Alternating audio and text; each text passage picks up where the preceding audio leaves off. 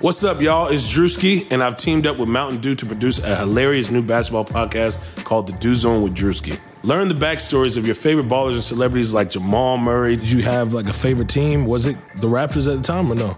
Was the Raptors even started around that time? Come on, bro. I ain't that old, fam.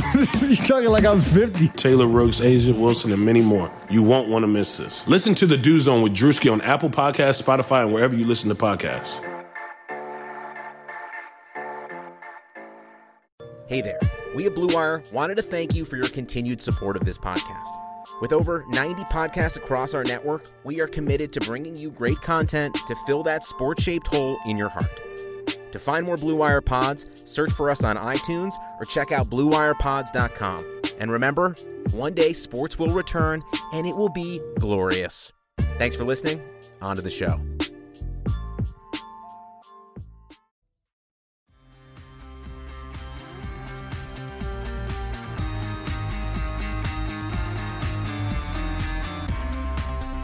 Hey, hi, hello, Hardwood Knocks listeners. I am Dan Favale coming at you without my co-host, Andrew D. Bailey. I am super pleased, to be joined by good friend, longtime colleague, Bleacher Report's national NBA columnist, Grant Hughes. Follow him on Twitter at GT_Hughes. As I say all the time, he does not tweet often, but when he does, it is gold. Before we get started, we have what I thought would be a fun pod for us to do today. I just want to shout out our sponsors that make this podcast possible. That would be betonline.ag and Blue Chew. You will be hearing from them momentarily, so to help us out, you can use those promo codes. Another quick housekeeping note, the historical decade player ranking pods that Adam Frommel and I are doing, we will get back to them next week, but he told me in advance he was going to be busy this week, and we have nothing but time. So we're gonna get through those team by team. Don't you worry, the Detroit Pistons fans. We have not forgotten about you. Grant, how are you doing? Just living that quarantine life. Got a home haircut, feeling good, not looking good, but doesn't matter, right? Scale of 1 to 10 relative to the circumstances. How did your wife do with the do-it-yourself haircut? Okay, so yeah, I undersold it. So I paid her this compliment, and this is the highest compliment you can pay to a home haircut, which is that unless you were looking very closely, I'm not sure you'd know that a civilian administered the haircut. So that's the praise I can give it. I feel pretty good about it, but I will also say that hats are a larger part of my wardrobe than they once were. But overall, my happiness level is high. Did you ask for 1 to 10? If it's 1 to 10, I'd give it an 8. Wow. Yeah. I mean, if you phrase it to her exactly that way, she'll probably want to renew your vows right on the spot. I mean, I pretty much did. So, although I didn't say 8, maybe I should have given the number. But yeah, no. Listen. One of the things you want to look for in a life partner, haircut skills. Because you never know, right? Look where we are today. You gotta think about these things. That's something for me to keep in mind for my next marriage. No, my wife has offered to cut because I complain about it. I'm on day, as we record this, 69 of not having a haircut, and it's very not nice. I look like a fucking porcupine just because of the way I normally style my hair. And it grows out on the sides, not down, so I'm really just... If you thought I was ugly before, like I'm ugly AF right now, and she's offered to cut it, and I'm just like... You're not going to do a good job. Like, let's not go... I don't want to be mad at you. Like, let's not go through this. And she's like, yeah, I kind of know, but you're bitching so much that I feel like I need to offer. Yeah, you're going to have to give in. I think you'll realize it's just at some point the equity you earn by entrusting and empowering her to do this is worth whatever level of bad the haircut is. Yeah, I think once I get to, like, week 10, I think I'm at my breaking point now. Like, 10 weeks is a long time. Who goes 10 weeks without a haircut even when you're trying to grow your hair out? The Lopez twins. All right, fair enough. We do have actual basketball to talk about, not because there is actual basketball happening, but we came up with a concept where we want to imagine NBA players who are basically sidekicks, maybe they're number 3 options at this point, that we want to see in a number 1 role, or it'd be cool to see in a number 1 role. Yes, maybe they're best suited in their current role, but it would just be cool to see them take on more responsibility as the primary guy for their team. We're not saying they need to be traded. This is not a trade pod. It could be on their current team. We're not even saying it should happen. It's just a fascinating case study, and I think before this season, a few of the players that might have sprung to mind immediately would have been Bradley Beal, Pascal Siakam, Draymond Green. I don't want to see Draymond Green be more of a primary ball handler ever again without Stephen Curry on the floor. I will tell you that right now. But now we've seen that from Beal with ball out. We've seen that with Pascal Siakam just taking on more offensive responsibility without Kawhi Leonard there, though I think you could still argue there might be another level for him to get to since he does have Kyle Lowry and Fred VanVleet. But that's the type of players that we're looking for. And so we each have names written down. We're going to go back and forth and just cross them off as we go. So, Grant, without further ado, who is the first player that you selected?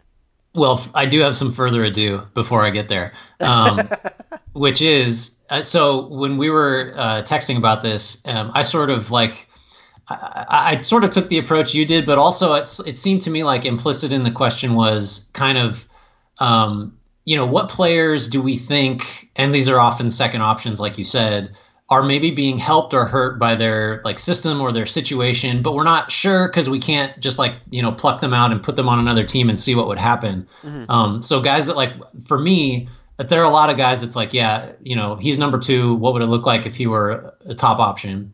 But it's also just guys that I just kind of want to know what their current situation or how it's affecting the way that they play. And that might mean they're better or worse somewhere else, but I kind of just want to find out. So my first guy is sort of probably in the mold of what more like you were thinking of, which is CJ McCollum. And, I think everybody acknowledges he's just he's a really good, high usage, get your own buckets type of guy. But, there's, in addition to sort of a duplication of resources in Portland, I think he's always one of those guys that gets brought up in a let's break up this group type of thing, because I think there is a sense that if he had his own team the whole time, he might do okay, or better than that. But we're just not sure really. And so what's interesting to me about him with Portland is that, he is in the 88th percentile or above among guards in usage rate. So that's with Dame Lillard. He gets his touches. And he's a little bit above average from an efficiency perspective for his position. I'm just using cleaning the glass for this. So there might not be more there, but I'm interested to see if he were put in a position where he had to be more of a facilitator, if he was someone that you really entrusted to run pick and roll all the time and just had a higher leverage, higher usage position, what that would look like. And he's an interesting guy because he does so much mid-range scoring and has such a weird kind of crafty in-between thing. He might be a guy that is a floor raiser, but doesn't, ever get you to, serious competitive levels if he's your top guy. But he's someone that I'd be interested to see what that would look like outside of Portland. Yeah, and I'd agree with you. He was on my list too, and they've, I think, staggered him from Lillard a little bit more in definitely this season. I'm not sure about last season. I can't remember, but the returns have not been great. Since over the past 5 seasons, in fact, the best Portland's offense has been with CJ McCollum on the floor without Damian Lillard is the 38th percentile in 2015, 2016. And so that could speak to a lack of depth on the Blazers. There are a lot of things that go into that, and I tend to think that if you put CJ McCollum in that primary role, he would be closer to a floor raiser than, say, a Zach LaVine, where he feels more like a floor preserver, where he's just not going to elevate you at all. He doesn't make his teammates around him better, and so I would be more interested to see that. And in part, it does seem like his game sort of clicks or becomes more valuable in the playoffs because you're talking about all the in-between stuff that he could do. He's never really, though, been saddled or needed to, I guess, be more of a playmaker. And so I guess that would be the big question mark. That's also why, for people who think that the Blazers should just trade CJ McCollum, break up that backcourt, maybe get a wing in there, just a different type of player, it really just can't happen unless, you're packaging other stuff with him if you're looking to make an upgrade, or then you're looking to just completely restructure the team, because I don't think anyone's trading for CJ McCollum and wants to see him as their number one, because it feels like there would be limitations there. I would still like to see it, though. It feels like he would have a better chance of succeeding than some of the other guys who have a larger influence or just more playmaking responsibility within their offense. Yeah, I think his approval rating to me, among fans, which sort of informally seems really high, everybody kind of likes him.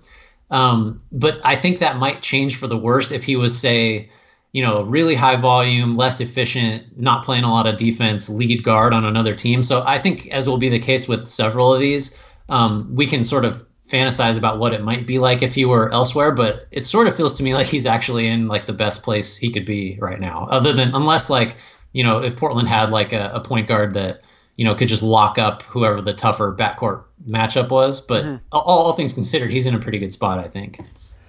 Attention Hardwood Knocks listeners. With currently no NBA, NHL, or MLB, you might think that there's nothing to bet on. Well, you'd be wrong. Our exclusive partner, BetOnline, still has hundreds of events, games, and props to wager on. From their online casino to poker and blackjack, they're bringing Vegas to you. Missing the NFL? No problem. BetOnline has live daily Madden NFL 20 simulations you can bet on. You can also bet on Survivor, Big Brother, American Idol, stock prices, even the nation's hot dog eating contest. All open 24 hours a day and all online. Use promo code BLUEWIRE to join today and receive your new welcome bonus. That's promo code BLUEWIRE, all one word. BetOnline, your online wagering experts. Since I had CJ McCollum as well, my next one is a healthy Klay Thompson. We've seen just what Draymond Green can look like around fewer superstars, and I know he didn't really give a damn this year, but it still just wasn't pretty. Yeah. For me, with Klay Thompson, I feel like he's become underappreciated, and maybe it's because Golden State has had so much star power, maybe it's because the defensive splits are so bizarre, but we know what he can do defensively. He's one of the best on-ball defenders in the NBA, and there is more to his game than just being able to fire up off the catch super quickly. He has a little bit of a post game. I think he can put his head down and get buckets from scratch. You've seen him hit these pull-up jumpers off the dribble before. I don't know if he has necessarily another playmaking level. Maybe that would be the big problem. But could you maybe see him influencing an offense on a Devin Booker level, or is that too ambitious for someone like him? Well, so that's the question. 100%, that is the question. Is what does he do if he's got the ball a little more, basically? And famously, whatever he is can score 60 points with 4 dribbles or whatever it is. So like few guys have the ball less than he does. But there are some like encouraging signs. I was looking at his pick and roll efficiency as a ball handler. And over the last 4 years, he's never used more than 7.2% of his offensive possessions as a pick and roll ball handler. So these are all incredibly small sample sizes. But 18-19, he was in the 98th percentile in scoring efficiency as a pick and roll ball handler. 17-18, he was really bad. But the 2 prior years, 16-17 and 15-16, he was in like the top 25%. So the threat of his shot means that, if you're defending a pick and roll, even in the mid-range, those really rare, weird ones, which actually he runs more of than most guys, you can't leave him. You have to stay glued, and he's gotten really good at that little pocket bounce pass. The reads that he can make are not, he's not the guy that is going to swing it to the opposite corner over the heads of 3 defenders who are taking one step in the wrong direction. He's not like that kind of facilitator, but he would be serviceable, I think, as a guy that, primarily you want being Reggie Miller, just sprinting all over, or late Ray Allen, running everywhere, tying the defense in knots and just catching and shooting. But I think he does have a little bit more in terms of ball handling stuff. I don't know if the overall package would be more valuable than what he's doing now, but I think there is definitely evidence that he could be something more than he's been through, obviously, what's been the ridiculously good career to this point.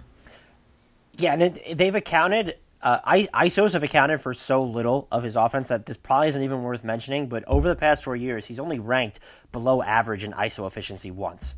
And so maybe there is just a little bit more to plumb there. I will say, are you at all, or do you maybe do you attribute it to just the circumstances under which this season took place? Are you at all surprised at how bad Draymond Green was this year? I mean, so I guess I was always, when Draymond was like at his peak, I was always one of those guys that pushed back on he's a product of the system. I mean, obviously that's true to some extent for him, maybe more so than most players. But to me, when he was at his best, like, where does his defense not fit, right? Like, where does a guy who can defend 5 positions and pass and, grab and go off a defensive rebound and make the right play, where does that not fit? I mean, that fits anywhere. Any team would want that. But I think this year he was totally checked out. which I get. And he, is also the type of player that's undersized, and you lose the quarter step for him, and it's just a devastating, deterioration in his effectiveness because he just doesn't have the athleticism to spare. So I think a lot of that contributed to how bad he looked. But I also am leaning more now towards there's really no question that for him to be not honestly exploitable by the other team, he needs Steph Curry and Klay Thompson out there because there's just the shooting is just such a problem. And so, yeah, I think it was a revelatory year, I think, in a lot of ways for him. That's probably a good way to put it. Who did you have after that? So we've gone through Klay Thompson and CJ McCollum. Was Klay on your list, by the way? He was, and I flipped it a little bit, just real quick. So Andrew Wiggins is someone that this is the opposite of the question, right? Because now he's going from a bigger role to a smaller one with the Warriors, and I'm curious what that might look like. And he was basically the same guy on the Wolves and the Warriors this past year, which is to say about as good as he's ever been, which is also to say not really that great. So I'm curious about that. But yeah, so for my next guy, I'm interested in Jamal Murray, just as a just in general. So stagnated growth-wise this year, sort of had the same season over again, which is a little discouraging, but he's still so young that, I think it's insane to start thinking a guy that young has leveled off. But so playing with Jokic is just such its own strange thing. And I would be curious to see what he could do with more of a playmaking responsibility, which the Nuggets just never gave him. So it's not just Jokic. Murray played 261 possessions this past year without Jokic or Morris. And so that's nothing. Right. So the Nuggets clearly don't. Trust is too strong of they're not really interested in finding out what Jamal Murray facilitator looks like right now. But I think he's got another couple levels to go overall. I think he has the size you want in a combo guard. I think his shot is just so projectably gonna be better. And then I think the next phase is, can he be your real high end secondary playmaker? Or if we move him somewhere, what's it look like when Jamal Murray is running your offense? We don't know that yet. But I'm kind of optimistic, which I feel like is almost a contrarian play after the somewhat disappointing year he's had to this point. Right. So he did not make my list, and I would probably take the more pessimistic view on him. Yeah. Part of that, I might just be colored by Denver giving him the no-brainer 5-year max. That's ridiculous at all. But he's been, you mentioned he's been the same player that he was last season. Essentially, if you look at his per 36-minute splits over the past 3 years, there's just not a lot of movement there. Mm-hmm. A little bump in playmaking, and yes, the Jokic factor is there. This year, though, the Nuggets were in the 46th percentile when he played without Jokic in general of offensive efficiency, and I actually think that's kind of impressive because if you look at those lineups. What struck me was, one, how much he played with not only Monte Morris, but also Will Barton at the same time, where, okay, wow, Denver really might not trust him to handle the ball or play make for people full time. But also within those lineups, there weren't these terrific floor spacers around him. And so when you're dealing with that problem, it's harder to have closer to an average offense. And so I would actually take that as more of an encouraging sign. I don't know if I'm in the camp of, hey, I want to see Jamal Murray get the type of opportunity that Bradley Beal has gotten in Washington, where it's what happens if he is all of your offense and you're removing that primal playmaker or removing that middleman, whatever you want to call him, and really giving him the reins. I would watch it. It's definitely something that's intriguing, but for some reason he was not one of the players that immediately came to mind for me. So you mentioned Beal, which I feel like is kind of the guy that has a lot to do with this topic in general. Do you think that this was Beal's best year? I think it's tough to you look at the efficiency and it wasn't. But at the same time... And the defense, too. He just didn't play defense. Yeah, and I don't really factor that in as much to the number one option status just because, James Harden exists, and so it's clear that... But my whole thing is, when you look at the level of shot difficulty on the attempts that he's taking, just incredibly hard. And so the fact that he's hitting them at all, and then I really, for someone like him, when you look at the on-off offensive splits where it's not just, they're offensive rating declined by a zillion points. It's that they actually had, an offense that ranks when he was on the floor, it was like the 80th percentile or something. And that's with dog shit talent around him for the most part. There were some guys that had pretty good years. Smith was fine. Mo Wagner was pretty good when he was healthy, but you're just looking at that talent around him and, 81st percentile since I just checked it when he's on the court offensively, 18th percentile when he's off. And so someone who can have that type of impact to me, I might argue that it's been his best season. Maybe not individually, but with the impact, with the value that he clearly has to this team now, I think that the argument is there.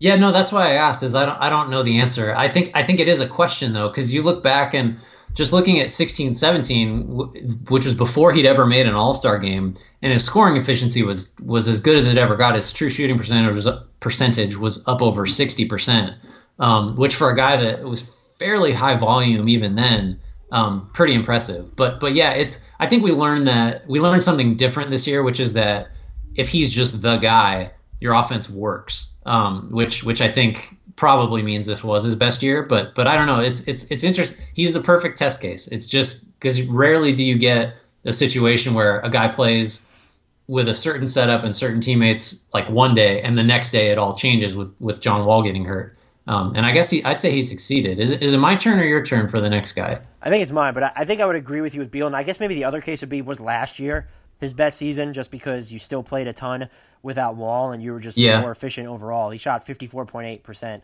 on twos. I mean, the fact that he shot over 51% on twos this year, though, is kind of mind-blowing. It is, yeah. Not a lot of easy shots for him. My next guy, I think, is probably sort of an obvious one. I'd be a little bit surprised if he didn't make your list, but Chris Middleton. And the narrative of the Bucks not having a second star, or even to me, the one that's been more complimentary is they don't have a conventional second star. Like, I'm out on it. Scant few takes to me have become more outdated than that one. Just because when you look at what Chris Middleton can do, to use those disclaimers feels really reductive. And so the Bucks offense is absolutely great when he plays without Giannis Antetokounmpo. And yeah, there's something about his game. It definitely stalls out before he gets to the rim, and a career low 15% of his looks are coming at the rim this season, but that he can run pick and rolls, that you can have an above average offense with him on the court, that he's proven he can hit those tough pull-up threes, that he's shown that he can score out of ISOs or really in the post. And I know his ISO efficiency this year, last time I checked it really wasn't great, but he's been fairly serviceable in the post if you're going to throw it there to him. I feel like, no. Can he be the best player on a championship team? Absolutely not. Could you put him in Bradley Beal's shoes and him have that type of impact around what you would call suboptimal talent? I really think that he could. And I might just be, I don't even know, influence too much by, I'm going to use influence. I don't know how many times I'm going to say that during this podcast, just what he's done this year. I also think there's just a case to be made that he's been one of the 10 or 12 best players in the league in general this season, and almost playing next to Giannis Antetokounmpo does him a disservice because people think he's benefiting so much from that. And yes, he is. He doesn't have to lead a team against a full lineup of opposing starters. I totally get that, but I think he's shown enough times in the regular season and a few times now during the postseason that his game translates really well and that he's good. He's a good enough of a playmaker to uplift the players around him. And so I would actually love to see him in sort of a number one role. Or maybe the better way to put it is I at least want to see him be accepted, since I'm not someone who's going to be like, break up the Bucks. I want to see him be accepted as a viable number two, that people can just admit, you know what, he could be. Put him as a number two on a different championship team that doesn't have the best player in the league, and that's a number two that you want. He's a fascinating case. And actually, I feel bad that I didn't include him, but I as I was thinking about who I would add, I kind of decided that, and this is the wrong way to approach it, it's just impossible to know. To know what influence the being on the Bucks and playing with Giannis really has, or to be, it's impossible to be sure what difference that makes. And I'm receptive to kind of either side of that argument of, well, it makes life easy on him, he's never the top defensive priority, or it makes it hard on him because, like you said, he's just perceived as this, high-end second option, basically. But as you're talking, I'm looking it up, and like the Bucks offense was 116.8 points per 100 possessions with him on and Giannis off. That's wild. Which is phenomenal. In 94th percentile. Their just net rating, because he's also, he's a good defender. Their net rating is plus 8.1. This is cleaning the glass, so no garbage time involved, which is phenomenal. And the other thing with him is, as you were talking, is you look it up, like, so he's been ridiculously efficient this year. That's the main difference, is he's taken his scoring efficiency to another level. But his usage is like roughly the same every year since 15-16, which is before Giannis was, capital G Giannis. And his scoring efficiency was really, really good too. So it's not like the rise of Giannis has just made everything so easy for him that, he's got inflated stats or whatever. He's a really good passer, underrated passer. I think I agree that, there's, I don't know how many, a half dozen guys that you'd say put them as the best player on any team and it's a contender. He's not that. But he's definitely, I think the Beal comparison is really interesting. He might even be better than Beal if he just had, a not so good team and had to do everything. I think the evidence is definitely there, based on not just this year, but we got 5 years now of Chris Middleton being really freaking good. Right, and so I looked this up too. So over the past 3 seasons where his ISO frequency has fluctuated, but in 2017, 2018, when it accounted for about 10% of his offensive possessions, 57th percentile of efficiency. Last season, it accounted for almost 16% of his offense. He was in the 92nd percentile, and this year it's more than 12% of his offense, and he's in the 64th percentile. And those are just solid things. And then what I've almost done too is imagine like Jason Tatum if he was the level of playmaker that Chris Middleton is. I think people would probably argue that Jason Tatum is the best player in the NBA at that point. I do think he probably does a little bit more defensively off the ball, and his game, even though maybe you want him to get to the rim more, it doesn't stall out that like Middleton's does. Like there's a clear concern there. But when you can dribble into pull-ups over players, when you're so efficient in the mid-range, when you can work in the post, maybe it's just not as important to do that. And so I would welcome seeing him as the number one for some type of stretch with the Bucks, or if he ends up with another team at some point. The hope for Milwaukee obviously is that he doesn't, but I would be fascinated to see. Maybe I end up being totally wrong, but I could see him being one of those players that, similar to how it turns out Pascal Siakam didn't need Kawhi Leonard. I don't necessarily think that Chris Middleton needs Giannis Antetokounmpo. To contend to win a championship, absolutely. To be the face of an efficient offense, I don't necessarily think that's true. You know what's interesting about him too, and this isn't the point of the exercise, but he's 6'8", so his twilight years are going to be Joe Johnson-esque, playing power forward, except with just a more well-rounded game than Johnson had, and some defense. So he, like, his shelf life as a significant contributor is much longer than for a lot of guys, because he has the size to hold up against this, especially modern fours. And he's going to have all of his skills as they deteriorate will just continue to look good as he's guarded by bigger, slower guys. So factor that in too. If you're thinking of him as a top option, he might last for a while at this level of production. So I don't know. Yes, we are all fans of Chris Middleton. I think we can agree on that one. Guys, are you looking to last longer than the value of a New York Knicks first-round draft pick? Get to BlueChew.com. BlueChew.com has the first ever chewable that brings your performance in the bedroom to another level. They've got the same active ingredients that are in Viagra and Cialis, so you know they work. And since they're chewable, they work faster. You can take them anytime, day or night, even on a full stomach. Plus, you don't need to go to the doctor's office or spend time waiting in the pharmacy line. Blue Chew's online physician is free of cost, and once approved, your order ships straight to your door in discreet packaging. Here's a great deal for you guys. Visit BlueChew.com and get your first order free when you use promo code BLUEWIRE, all one word. Just pay $5 shipping. Again, that's BLUE Chew.com, promo code BLUEWIRE. My next guy, I don't want to go too off the board. I had another guy that it's a Wiggins situation where I want to see the opposite, I'll just do it real quick. That's Zach LaVine. I want to see Zach LaVine play for a Boston where He is not allowed to do all the Zach LaVine high usage stuff, and you just sort of trim like 20% of the fat off his game, and somehow, since Boston gets everyone to do it, play defense. And what he looks like as a third option, he might be like the best third option in the league potentially. But that's a separate. Boston, by the way, is the new Spurs, I've decided, which is, it used to be like, oh, what would the Spurs, player development staff, and they're ahead of the curve, how they deploy guys and how they use talent. What would this guy look like there? Now that's Boston. They get Marcus Morris to play really well. They get washed Gordon Hayward to still contribute. Al Horford sucks after he leaves. Like, Daniel Tice is good now, right? Daniel Tice is a great defensive center. They just make guys work. So I want to see LaVine there. My next guy see Marcus is Smart run his own team just for the memes that would ensue.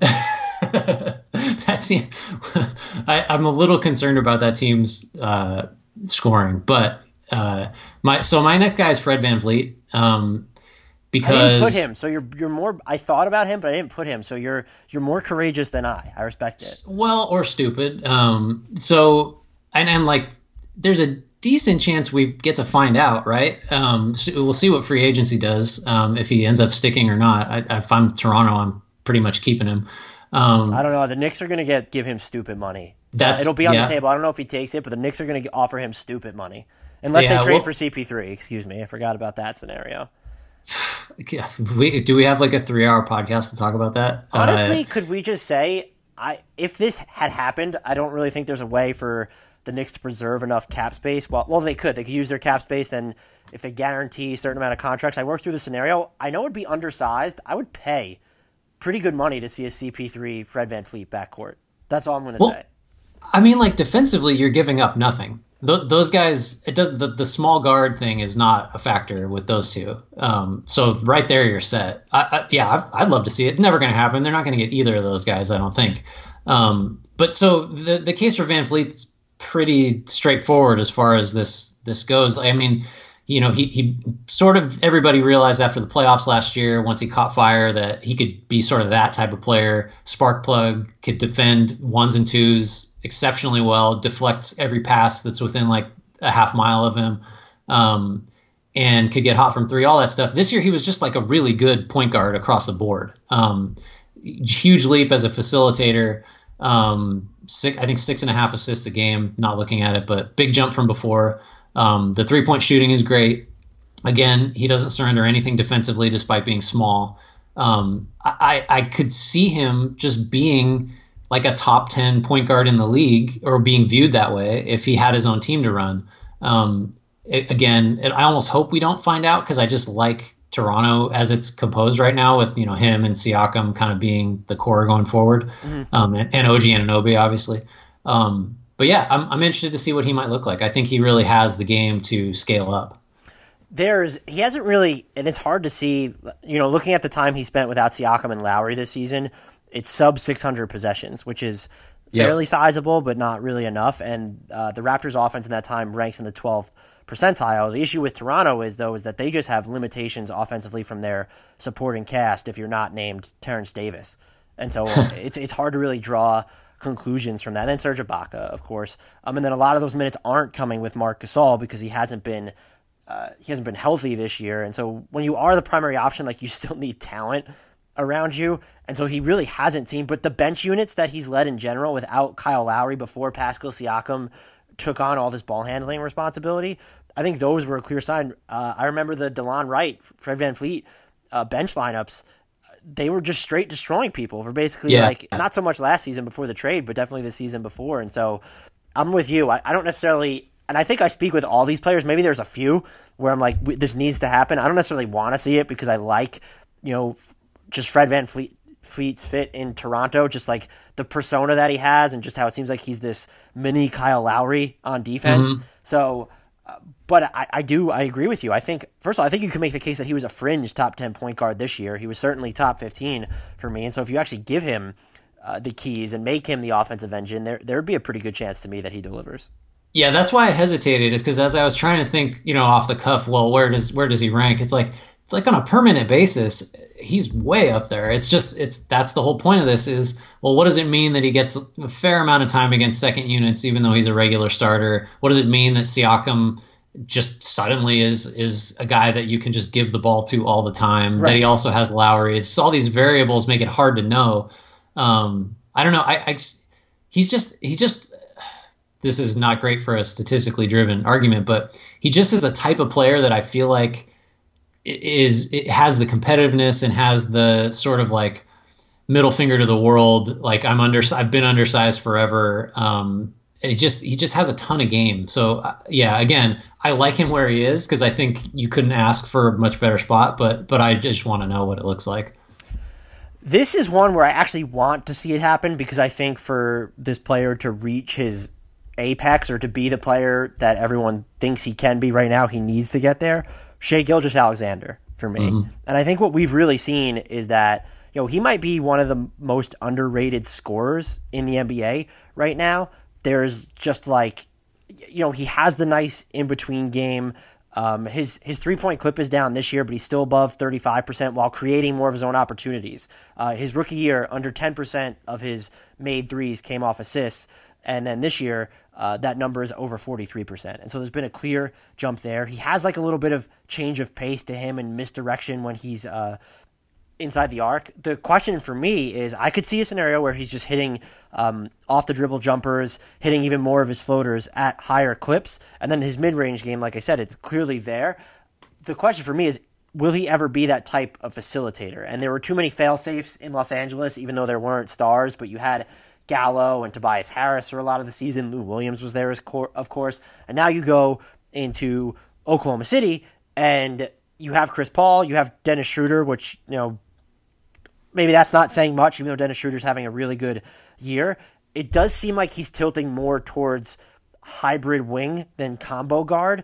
And I want to see, because I think inevitably maybe it gets to that point in OKC, particularly if they do end up trading Paul this summer. Can he actually be that engine for an offense? And this year, it was not pretty. When he played without Chris Paul, Oklahoma City's offense was in the 12th percentile. And most of those minutes are coming with Schroeder because they don't really play him at point guard. So I want to see him in a situation where, maybe he doesn't have to be the point guard, but I want to see him be just the primary ball handler and see how that offense ends up faring.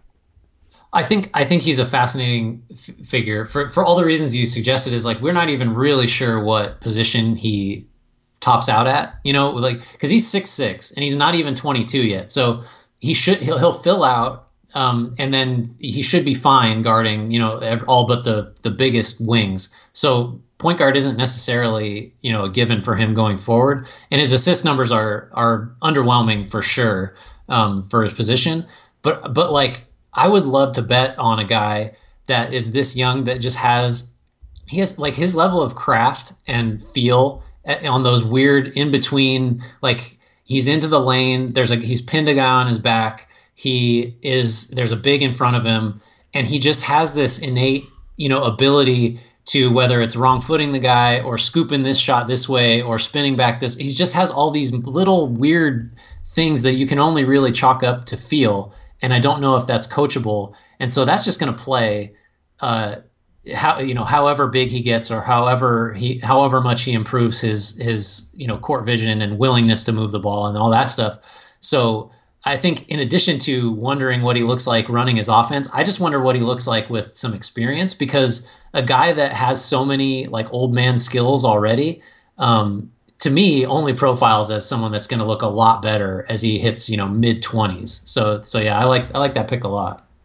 He has a pretty good feel to pick and roll, but I haven't seen anything that makes me think he can be a much better passer, maybe make more complicated. And he's only a sophomore, so there's the caveat there. But I feel like I've seen it, and this is stupid. It sounds stupid because he's averaging more assists than Jason Tatum, but I feel like I've seen Jason Tatum make some more complicated reads, whereas maybe just Shai Gilgeous-Alexander hasn't gotten enough of those reps. And it's not that I want to see it. I just feel like he has to get there. And because I don't think he can necessarily exist as this hybrid wing if he wants to be the best player on a really good team. And so it's inevitably going to happen. So let's just see it. I'm actually trying to say this without chuckling right now, because as we're recording, Giannis's Twitter clearly got hacked. Hacked. He has, I'm not going to read some of them, but he's tweeted just in succession, "Fuck Chris Middleton. I want to play with some actual shooters." He tweeted, "I'm going to the Warriors" with prayer hands emojis. He tweeted at Stephen Curry. This is as X-rated as phenomenal. Well, look, someone's using their quarantine time well. Yeah, he tweeted Stephen Curry. What if it was real? I hope it's real. Wouldn't that be great? No. We'd have so much to talk about. He said to Stephen Curry, tagged him, said, I fucked your wife, so this is definitely not Giannis. But this is like... Oh, man. So say goodbye to Giannis on Twitter for a while. Yeah, that's... yeah, fuck King James. He tried to hire a hitman on me. Wow. Okay. But sorry, that's just why I was laughing and trying to get through that because I was seeing this just show up. What professional focus by you. I would never have held that together. It is your turn, though. Moving on. Okay, so you can mute and laugh all you want. So I feel good about these. So I've lumped two guys together, and I alluded to the Spurs earlier. So this DeJounte Murray and Derek White. I think we've reached a point now, and we'll just think of them in tandem, even though they're pretty significantly different players, but similar-ish position, et cetera. So I feel like the Spurs now are the opposite of what they used to be, where, just you look at the guys that leave, like Davis Bertans is the obvious one, where it just seemed clear that San Antonio did not understand what it had and was just not willing to play in a way that maximized him. And DeRozan being there and Aldridge being there are huge complicating factors, especially for ball handlers and theoretically point/combo guards like Murray and White, where like if your offense is significantly dump it into Aldridge or pick and pop Aldridge, or DeRozan clears out and works his way to a mid-range shot, or DeRozan in the mid-post, there's just not a lot of opportunity for guards to kind of spread their wings and take on larger roles and just sort of do traditional backcourt player stuff with those two guys on the team and in an organization that is starting to feel like it's a little bit strategically kind of behind the curve. So Murray, obviously, we just know nothing about him because he had the ACL injury. He barely played as a rookie. But I think as a low usage guard now, I wonder if he could be a higher usage guy as his shot comes around. His defense is always going to play. And White is somewhat similar. So I guess, I don't know, I'm kind of getting down on the Spurs, I guess, is what I'm realizing is I just want to see what teams or what guys that are sort of quote unquote stuck there look like when they get loose. And Murray's under contract now for 3 more years? I don't know if it even kicked in yet. It might be 4. So we may not find out, but I think both of those guys are really interesting to think about playing someplace else. I actually did have DeJounte Murray on mine, and so I'm with you. I don't know that he just turns the ball over so much in transition, and when you are able to go under pick and rolls, I think defenses are more inclined to do that against him than Derek White at this point. Definitely an issue, but he actually made my list because I would love to see it. And you're also like, maybe we're, you say we're down on the Spurs, but we're also sort of kowtowing to like that Spurs mystique still, where it's, well, maybe they still do have a guy on the roster who's worth seeing alone. DeMar DeRozan needs to get out of there, though. It's just that's not anything against DeMar DeRozan, who I'm not super high on, but he's a pretty efficient scorer for what he does, but it just doesn't work when you look at how limited Murray and White are as shooters. I know they both shot threes and long twos at a fairly okay clip this year, but just the volume isn't there. And so that's what I'd be curious to see too in Murray's case as well, is can he get shot volumes up if he's given a more prominent role? And so he would definitely be someone for me. Yeah, for sure. I think I'm cheating on this one because I have one that I thought was like a little bit offbeat, but it's really not. It's just offbeat because of the team makeup right now. This one's sort of cheating. I'm not sure if it's legitimate, but Ben Simmons. Let's just see what happens when you surround Ben Simmons by all shooters. And everyone says like there could be a Giannis type of effect. I don't think there would be, just because Giannis is at least willing to take jumpers, and like he has like a fall away jumper to his game. It's not the most efficient shot in his arsenal. Ditto for the pull up 3, but like Ben Simmons isn't even taking those. But I still want to see the returns when you look at offensively how the Sixers play over these past few years when Embiid isn't on the floor. It's not great, but I do think part of that's at least semi-related to how the Sixers have been built, particularly this year. So I just want to see him in a different type of situation. I don't think the Sixers should trade Ben Simmons or Joel Embiid. That should be a last resort, and I don't think they're there yet. But I also really want to see Ben Simmons on a different team, or just a different version of the Sixers. And that's not even to say that I want them to trade Joel Embiid, but just because of how great his vision is, if you give him legitimate 4-out lineups around him, because yes, Embiid shoots threes, but he's not the most efficient three-point shooter. Al Horford was always pretty efficient relative to his position, but like he was working out of pick and pops, which the Sixers don't run. So I want to see just basically, Simmons doesn't necessarily have to be the center, but you need a center who can really hit and take threes out of knock them down at a high clip out of these drive and flips. So I want to see something like that, and I don't know if we'll ever get to see it. And if it happens, will it happen in Philly? I honestly don't know. But he's someone who I'm curious to see how he would fare in that type of role, if only because would it make him maybe more of an aggressive scorer? Are we going to see him maybe rely on a floater a little bit more in that type of situation? Because we know he can kind of do a little bit of stuff in the post, and we just know as much as defenses know where he's going to go, he can still get to the rim and finish at the rim really well. And so I think there's a better offensive player there. I just don't think the personnel on the Sixers, I do think that he and Joel Embiid can coexist. I just feel like the rest of the team isn't really built to that capacity. And even with that in mind, I would still like to see the more extreme version where it's really just 4-out around Ben Simmons. So indirectly, I've been actually thinking a lot about the Sixers lately. And so I'll flip it. I think for sure Simmons is like one of the most interesting guys to think about in a different situation, whether that's a different set of Sixers teammates or playing somewhere else. But so I've been doing these redrafts for Bleacher Report over the last couple of weeks. And so you're sort of forced to think about like alternate possible histories, right? And so as I'm going through it, and obviously the Sixers had all these high picks because of the process, and I'm getting into situations where instead of Simmons, they have Siakam and Embiid, or they have Jason Tatum. They don't do Fultz. They go, so theoretically, you get a situation where you have Siakam, Jason Tatum, and Embiid. And then suddenly it's just like, how easy is this? How much easier is all of this? So to me, I think to flip it, what does Embiid look like without Simmons? I agree that there's a possibility they can be a title winner together, but just it's so easy without Simmons, because Embiid this past season was one of the most dominant post players like we've ever seen in a year. He just absolutely destroyed everybody in a points per possession basis from the post. So what's that look like if instead of Simmons being ignored, you have Siakam or Tatum, or just pick your star wing that they had the draft assets to get instead of Simmons? And suddenly the Sixers are like, well, how do you defend this team? It's impossible.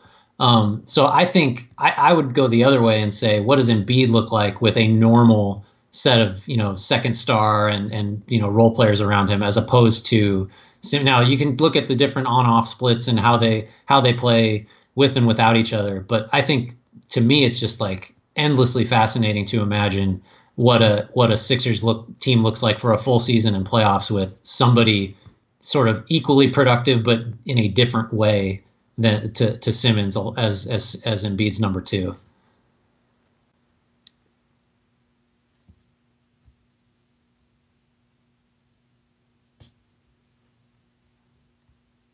Did I lose you?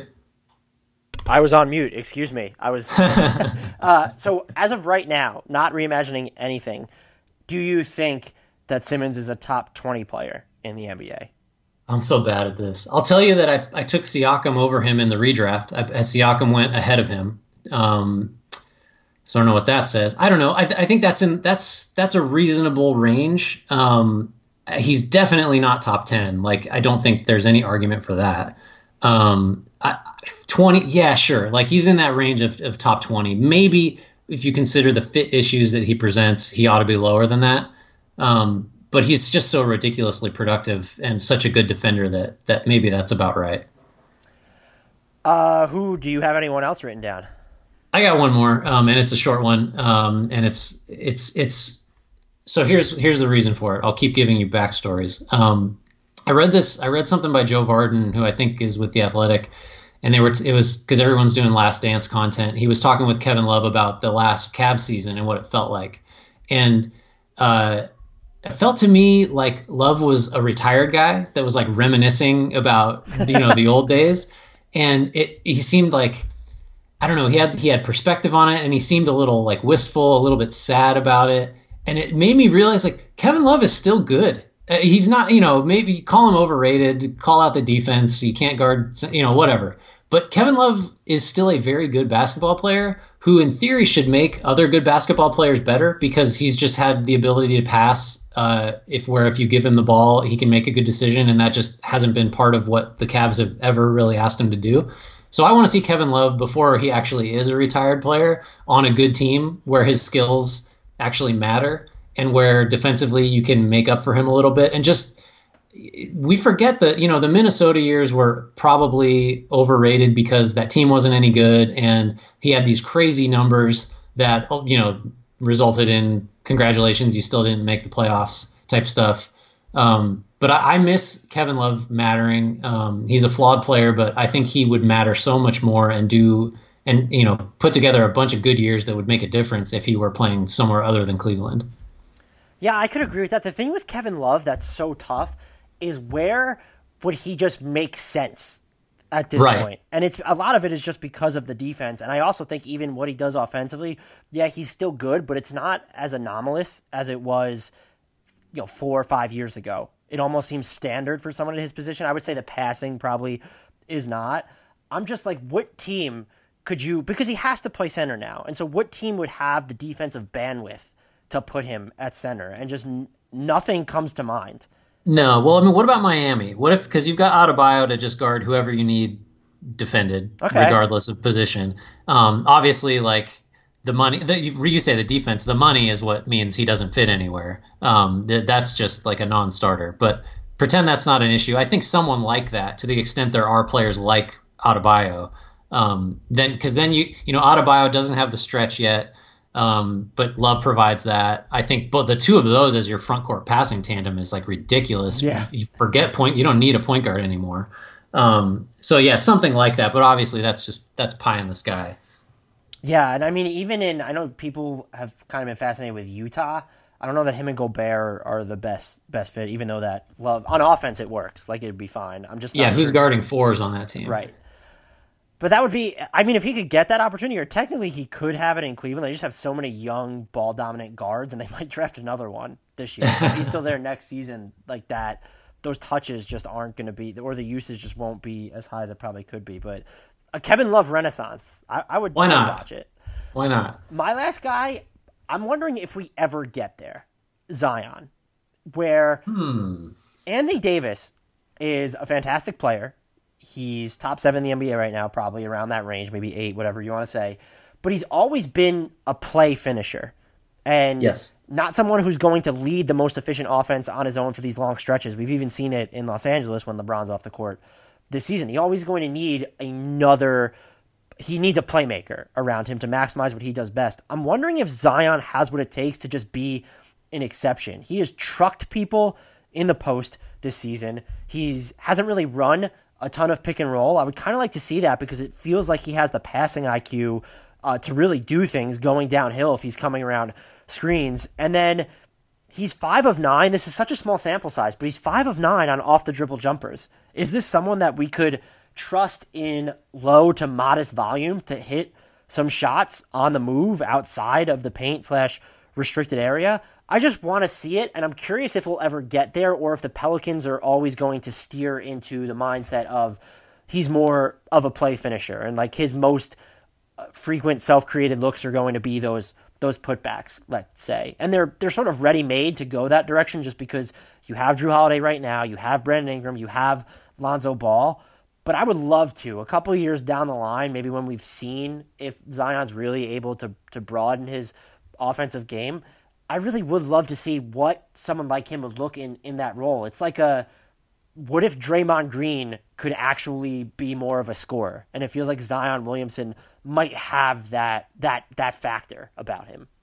Yeah, I think so Zion is just a fundamentally complicated player to consider because, I mean, we think we have an idea of sort of what he is, but we really don't even know yet what type of player he's going to initially become so that we can then start thinking about what type of player he might be elsewhere or with a couple years of skill development. Like the slate is so blank right now. I mean, with physically we know what we have. He's just overwhelming in every way size, speed, strength, jump over, jump through, all that stuff. Like, he's unparalleled, I think, athletically. But what does that mean? It seems like the logical way to go is, if you're skeptical about his outside shot ever being a real threatening weapon, which I think I probably am, he does sort of have to have the ball, because unless you've got this just brilliantly put together scheme where all he does is cut around and just, constantly be sprinting in straight lines toward the hoop and guys find him. But it seems like he's going to have to show that he can do stuff with the ball, because the alternative is he becomes just a knockdown floor spacer, and that seems far less likely to me. Yeah, that's what's tough, is because I do think you need kind of that off the dribble jumper to do it, and I don't know that he ever gets there. And even if we get to a point where it's like Derek White style, you want to say, where he's going to need time to get off his jumper, even if players are going under screens, I'm not sure functionally how valuable that would be. But just because he can truck people in the post for now, and he does seem like a good enough passer to where he could run pick and roll, if for some reason that jumper develops to, I'm not talking about in terms of actual deployment, but efficiency-wise, a Giannis Antetokounmpo jumper, like, that's where it gets interesting. Because, yes, Giannis is a below-average jump shooter, but he can still be the primary playmaker for an incredibly good offense.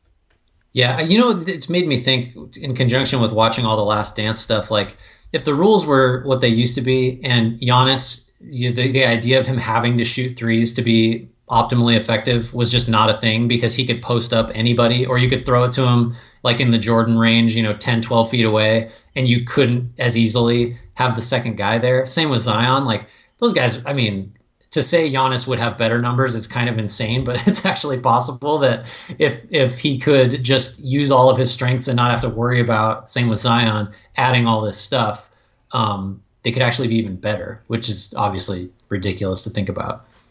Do you have any honorable mentions you want to throw out there where it'd be like really long shots that we probably really don't want to see it, but could it technically happen? One of the names that, for me to start, one of the names that sprang to mind for me would be, would it force DeAndre Ayton to kind of expand his offensive arsenal if he was kind of the de facto number one? He's probably, just looking at how smooth he can be in the post, I feel like you could get more face-up usage out of him, and maybe not having a Devin Booker on the court for so many possessions at a time, would that force him to kind of augment, strengthen, broaden, whatever you want to say, his offensive game? And it's not something that I necessarily want to see again, but I'd be curious if he'd be the type of player that could maybe baptism by fire type deal. Yeah, that's interesting. I think the parallel that kind of conjures up for me is, and actually this has some resemblance to like the Dame CJ dynamic, is Jaylen Brown. Because he took such strides this year just across the board. Now it's the kind of the same thing where it's like, Boston has, obviously you would never get rid of two-way wings, because that's just like a fireable offense now. So they're never going to break those two up. But, how much more does Jaylen Brown have? That, because Tatum clearly is going to be the guy with the ball now. But I would wonder, a year from now, if Brown is someone who starts to feel, or maybe deserve, top option status. I think it's unlikely, but that's the first guy that I thought of when we were trying to think of guys that, at least have a possible trajectory of getting to a place where like they sort of warrant, a bigger role than they're going to be able to get. It's just interesting with him because you look up and it's like, oh, Jaylen Brown averaged over 20 points a game. I just don't know that we've ever even seen hints of the passing that he would need to shoulder that type of burden.